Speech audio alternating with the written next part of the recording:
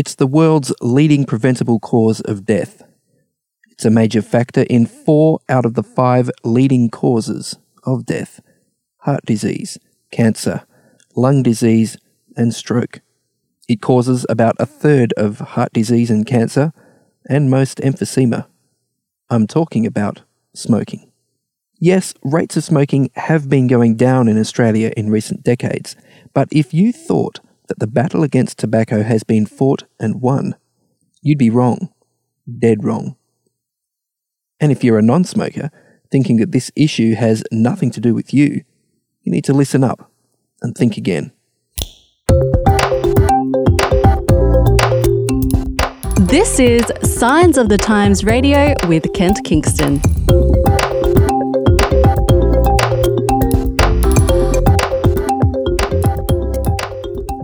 I'm here with Suvi Mahonen, who wrote a cracker of an article in this month's Signs of the Times magazine, Smoking Out Big Tobacco. Thanks for joining us, Suvi.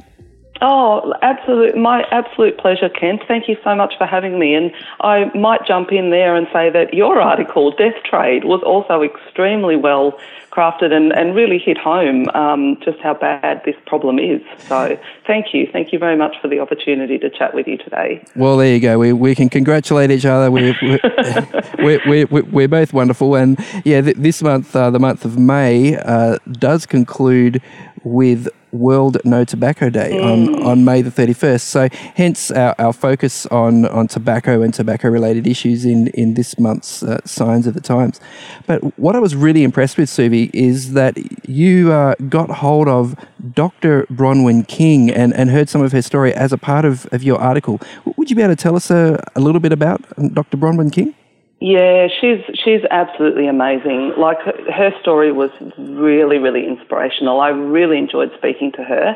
I actually spoke to her a couple of times.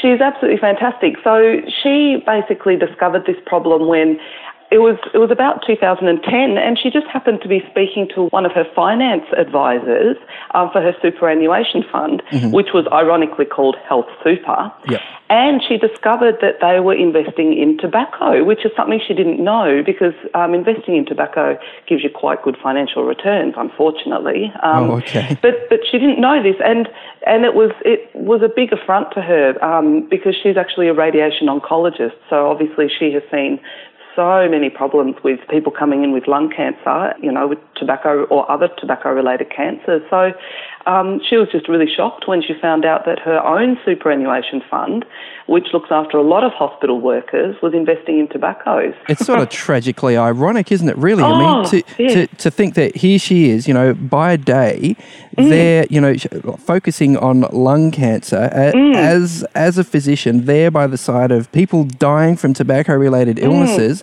and collecting her paycheck for doing so, and then 9% of that at least is going to a super fund, which is investing the money in big tobacco. Yeah, exactly. It's like they're making her job harder because, inadvertently those tobacco companies are causing deaths, so many deaths of people, and she's dealing with those people that are suffering the effects of that. So, yeah, it was absolute terrible irony, and it really struck her.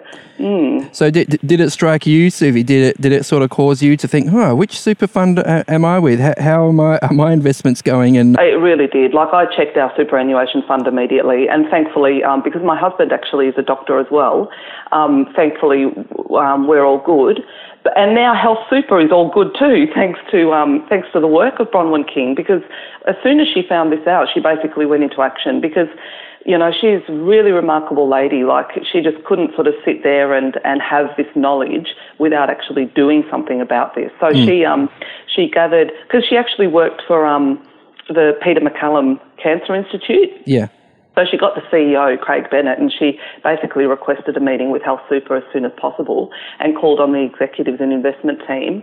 And look, it just took so much lobbying, but she finally got them to divest in tobacco, and that's just the beginning of her story. But even that was a huge achievement because Health Super is a massive fund. Yeah, so it is. But and you're right. Not only did she do that, but it seems like she just couldn't rest on her laurels when she realised, goodness me, there are hundreds of super funds around Australia, not to mention around the world, that are doing something similar. And rather than sitting there like a lot of us would have, thinking this is all too big, this is all too hard, she got busy.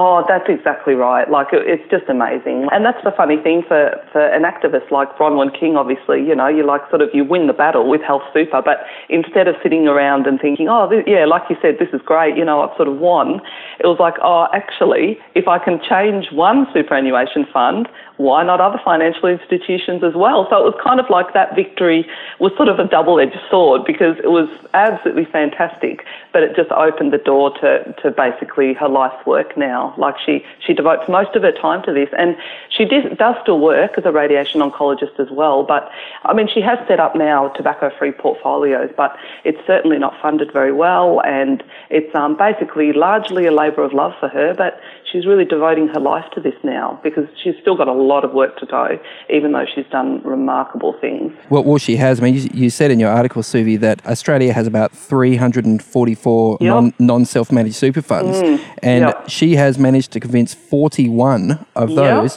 to divest from tobacco, which is about 15%. I mean, that's for one sort of woman, you know, on this one-woman campaign, that is incredible. But that still leaves the other, 85% of super funds yet to be harangued, I guess. And, you know, she hasn't stopped here in Australia. I mean, the absolutely remarkable thing is she doesn't stop at anyone. You know, she lobbies the world's biggest financial institution. Just the absolute peak of last year's sort of wins was convincing PNB Paribas. It's actually the world's seventh largest bank. It's a huge organisation. And she did this, you know, like she emails the CEO, she just keeps at them. And in at one point she said, you know, I never take no for an answer. I just see it as not yet. Okay. Wow. Yeah, so she will stop at nothing. She's really doing good work. It's unbelievable. Yeah, it really strikes me, Suvi, that in some ways the time is right for this conversation, in Australia especially. You know, we currently have this Royal Commission into the financial services and banking industry, and a lot of those guys are ending up with serious egg on their face, you know, when it comes to, putting profits and shareholders before ethics and their customers. And I just really hope that the moment is right for them to look at these sorts of issues too. It's just incredible. And, you know, a lot of people in sort of Western countries think we're winning the war on tobacco, and because there has been a significant drop, like, you know, in a lot of first world countries with the smoking rates. But it's very interesting that seems to have plateaued, at least in Australia. Like I spoke to a university professor at the New South Wales School of Public Health and Community Medicine. And so that's actually really alarming. And what Bronwyn King actually told me, this is a very good point, she said, well, that's fine that our smoking rates are dropping, but what our young people are doing is on their gap years, they travel to places like Indonesia. You focused on Indonesia in your article. You know, they go on safari in Africa, and they go to all these exciting places. And guess what? Over there, the smoking rate is massively high. They're over there for a year, travelling, enjoying it. You know, they sort of get that culture imbued into them. They might take up smoking over there, and then they come home and they're addicted, because nicotine, all you need is a few hits of that and you're addicted, you know, and it's designed that way. So that's the danger. Our young people are travelling, and because we've got such a global culture now, you know, it's such an open world. Yeah, boy, I'd honestly never really thought of that. So obviously over the last few years, I remember when I was a kid, you know, there used to be tobacco advertising in sport, and you'd see billboards up around the place.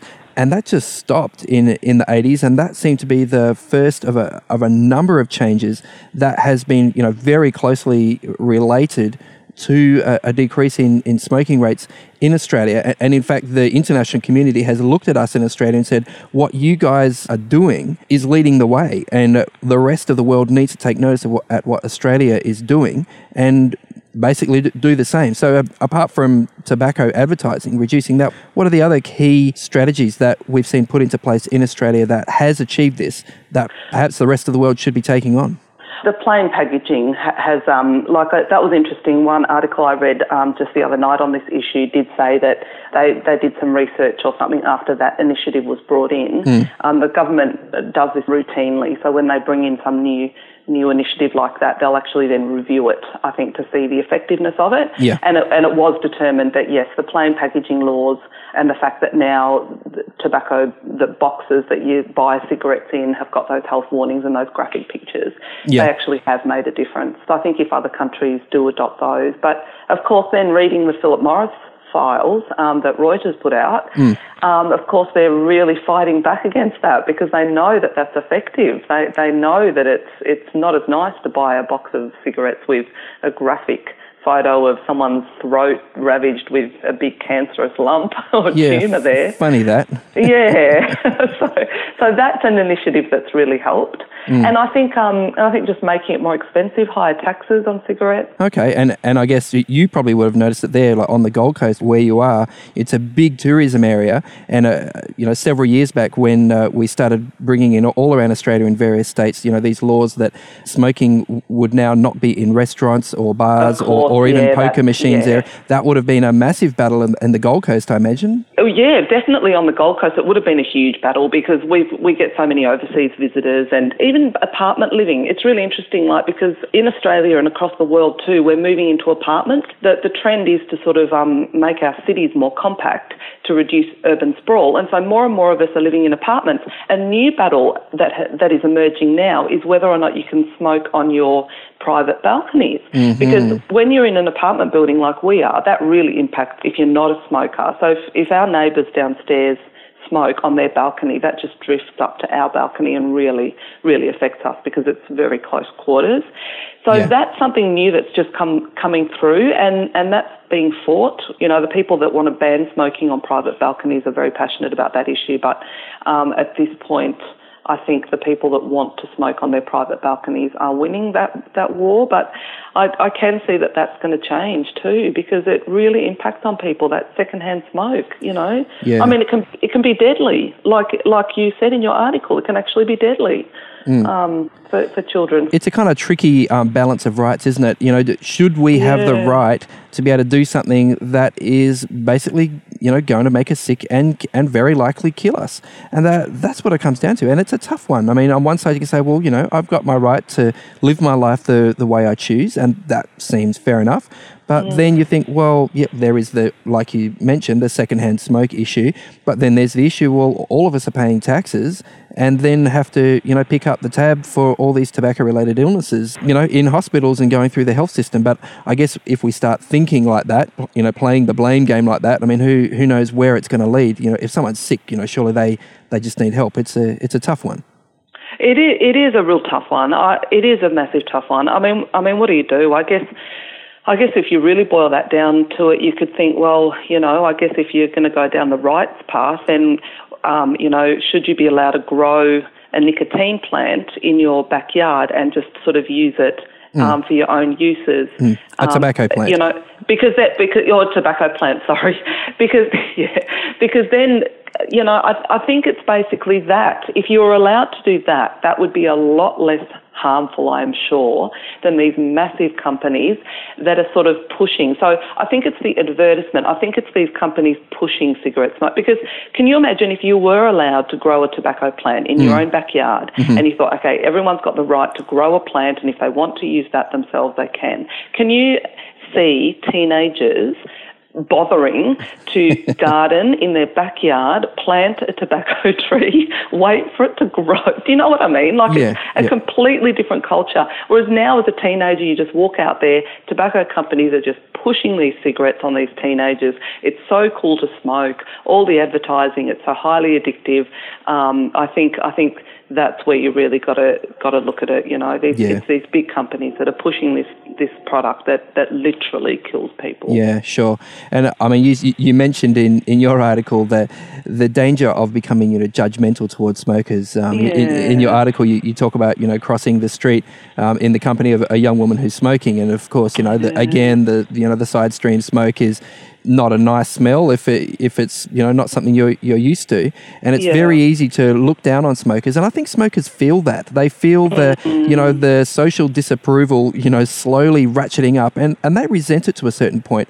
And I do wonder how it is that our social disapproval of smokers, who are basically in a lot of ways are the victims.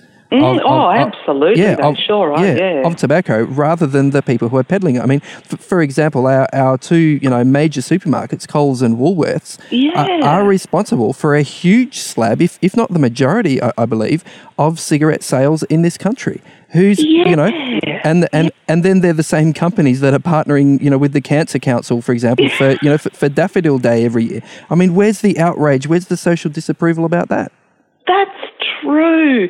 That's a really good point, Kent, because imagine if Coles and Woolworths, imagine if just those two huge corporations stopped selling cigarettes. Some supermarkets overseas have made that move.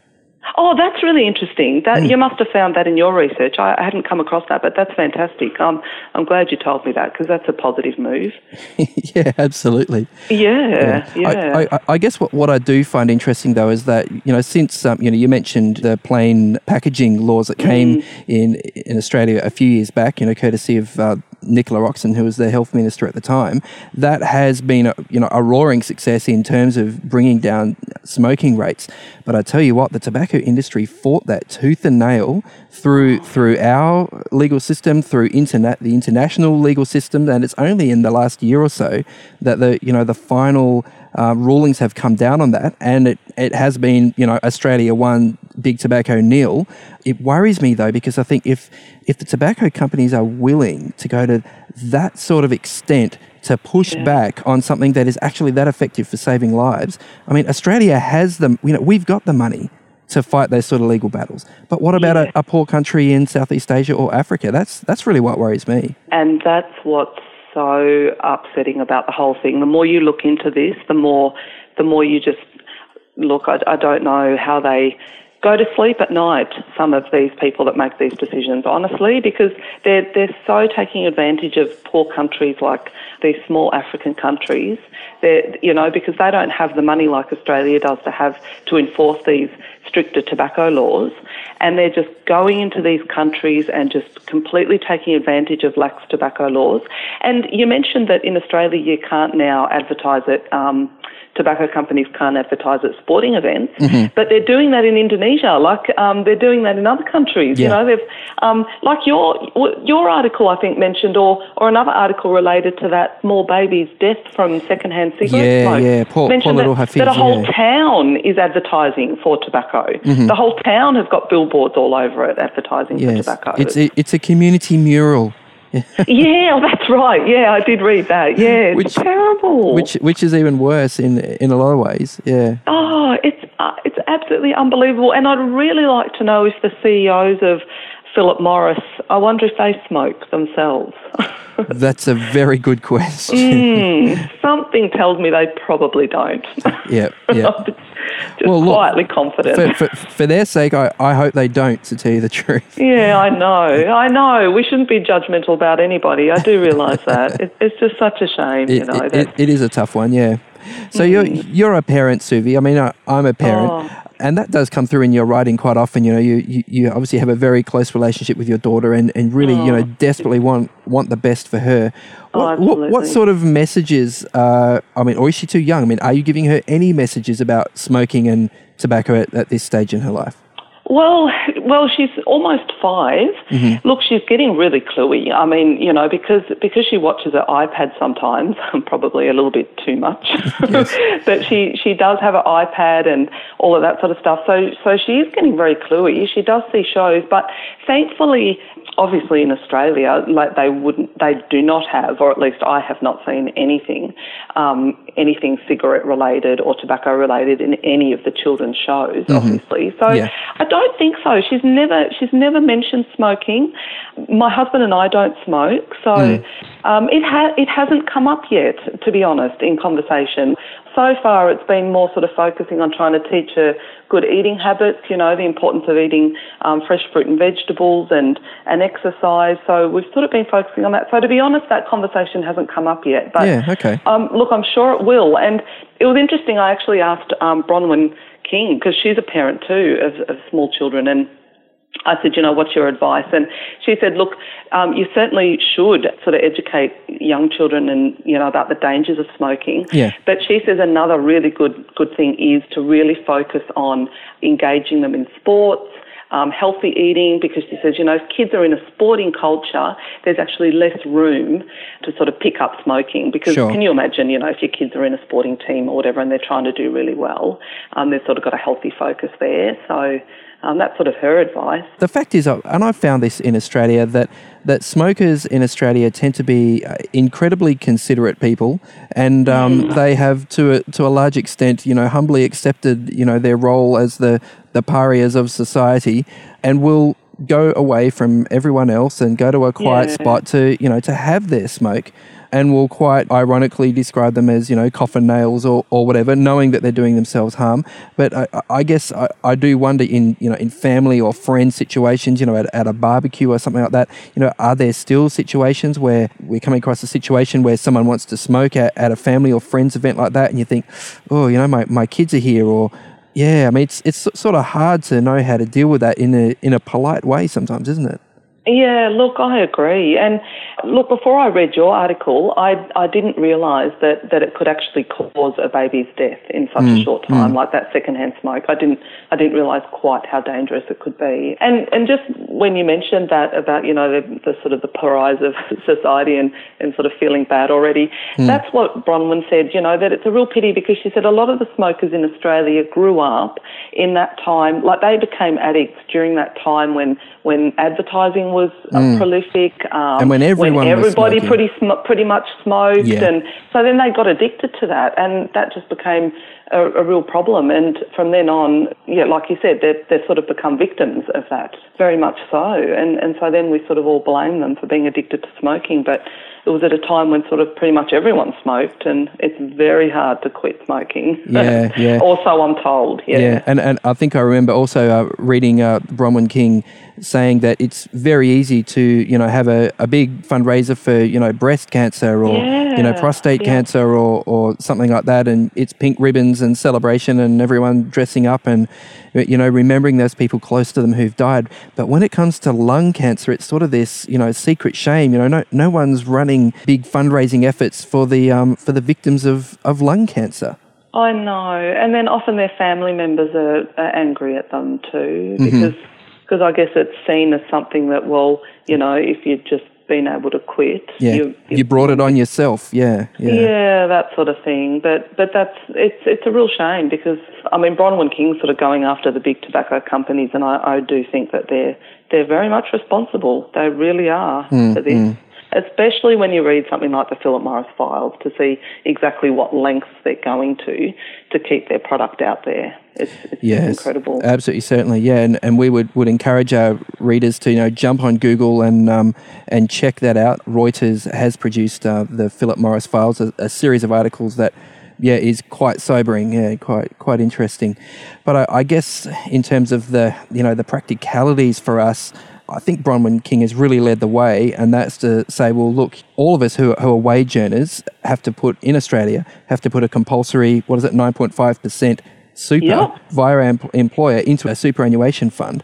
That money is invested on our behalf. It's our money. We will, then get it, when we retire, we'll get that money back. Hopefully it would have grown in that time and will allow us to, have a prosperous and comfortable retirement. But if that money has grown, at the expense of people's health by investing in big tobacco, that's sort of, is blood money too strong a word to use? And I really don't think so. I think that's a really good, it's so true. We really do. We really do have a responsibility, and that's one way we can certainly help. And I'll just let readers know here, it's in the article that the Signs is publishing, but Australian Super is tobacco free, Telstra Super is tobacco free, OP Trust well, that's a large Canadian pension fund, but they've dropped tobacco as well. Yep. Obviously, our Health Super is tobacco-free. Yep. So what readers could even do is get on the Tobacco-Free Portfolios website, and they can actually find out all the superannuation funds in Australia that are tobacco-free now. Okay. And if they're in one that does still invest in tobacco, they could either write to their portfolio managers, write to the CEO of that company, or they can possibly look at swapping superannuation funds and support one that's tobacco free. Yeah, well, I think that's fair enough, Suvi, because let's face it, how many of us got our first job at 16 or 18 or 19 or whatever, and we were with an employer who just said, this is our, default super fund, and and it just went, it was set and forget, and then, you might have moved to another job and got a second default super fund and a third default super fund. Yeah. So I think all of us know that what we should be doing is, getting all that super from all those different locations. I think there's a website, findmysuper, .com.au or something, where you can find all your lost super and roll it into one super account. So that's probably worth doing just for your own finances. But while you're at it, why not roll it into, a super account where your money is being used responsibly, where it's being used ethically? And tobacco is certainly one issue to consider. And I know there are a number of super companies have, ethical investment options. There are a number of super companies that focus exclusively on ethical super and ethical investing. So, the options are out there, thank goodness. It's just a matter of getting some of that boring paperwork out and making a few phone calls and filling out a few forms and getting it sorted. Yeah, exactly, and that's a huge thing that you can do. That really does make a difference, because, like Bronwyn King said, she's one woman and she's got more people on board now, but she just started this and she just wasn't going to let up. And she says, each individual person, if that's all we do, move our money to a superannuation fund that doesn't invest in tobacco. If that's all we do, that's still a huge thing that everybody can do. Every single person can do. Money talks, as they say. Well, it certainly does. It sure does. Yeah. So. Yep. And you've been talking to us too, and we really appreciate it, Suvi Mahonen. Thanks so much for your time today and for your article. Oh, thank you. Thank you for the opportunity, Kent. It's really always a pleasure to speak to you, and all the best. Today's episode was based on an article appearing in this month's Signs of the Times magazine. A subscription is just $26 for 11 issues a year. To find out more, visit signsofthetimes.org.au. Signs of the Times has been published in Australia since 1886 and is proudly produced by Adventist Media. This is an Adventist Media podcast.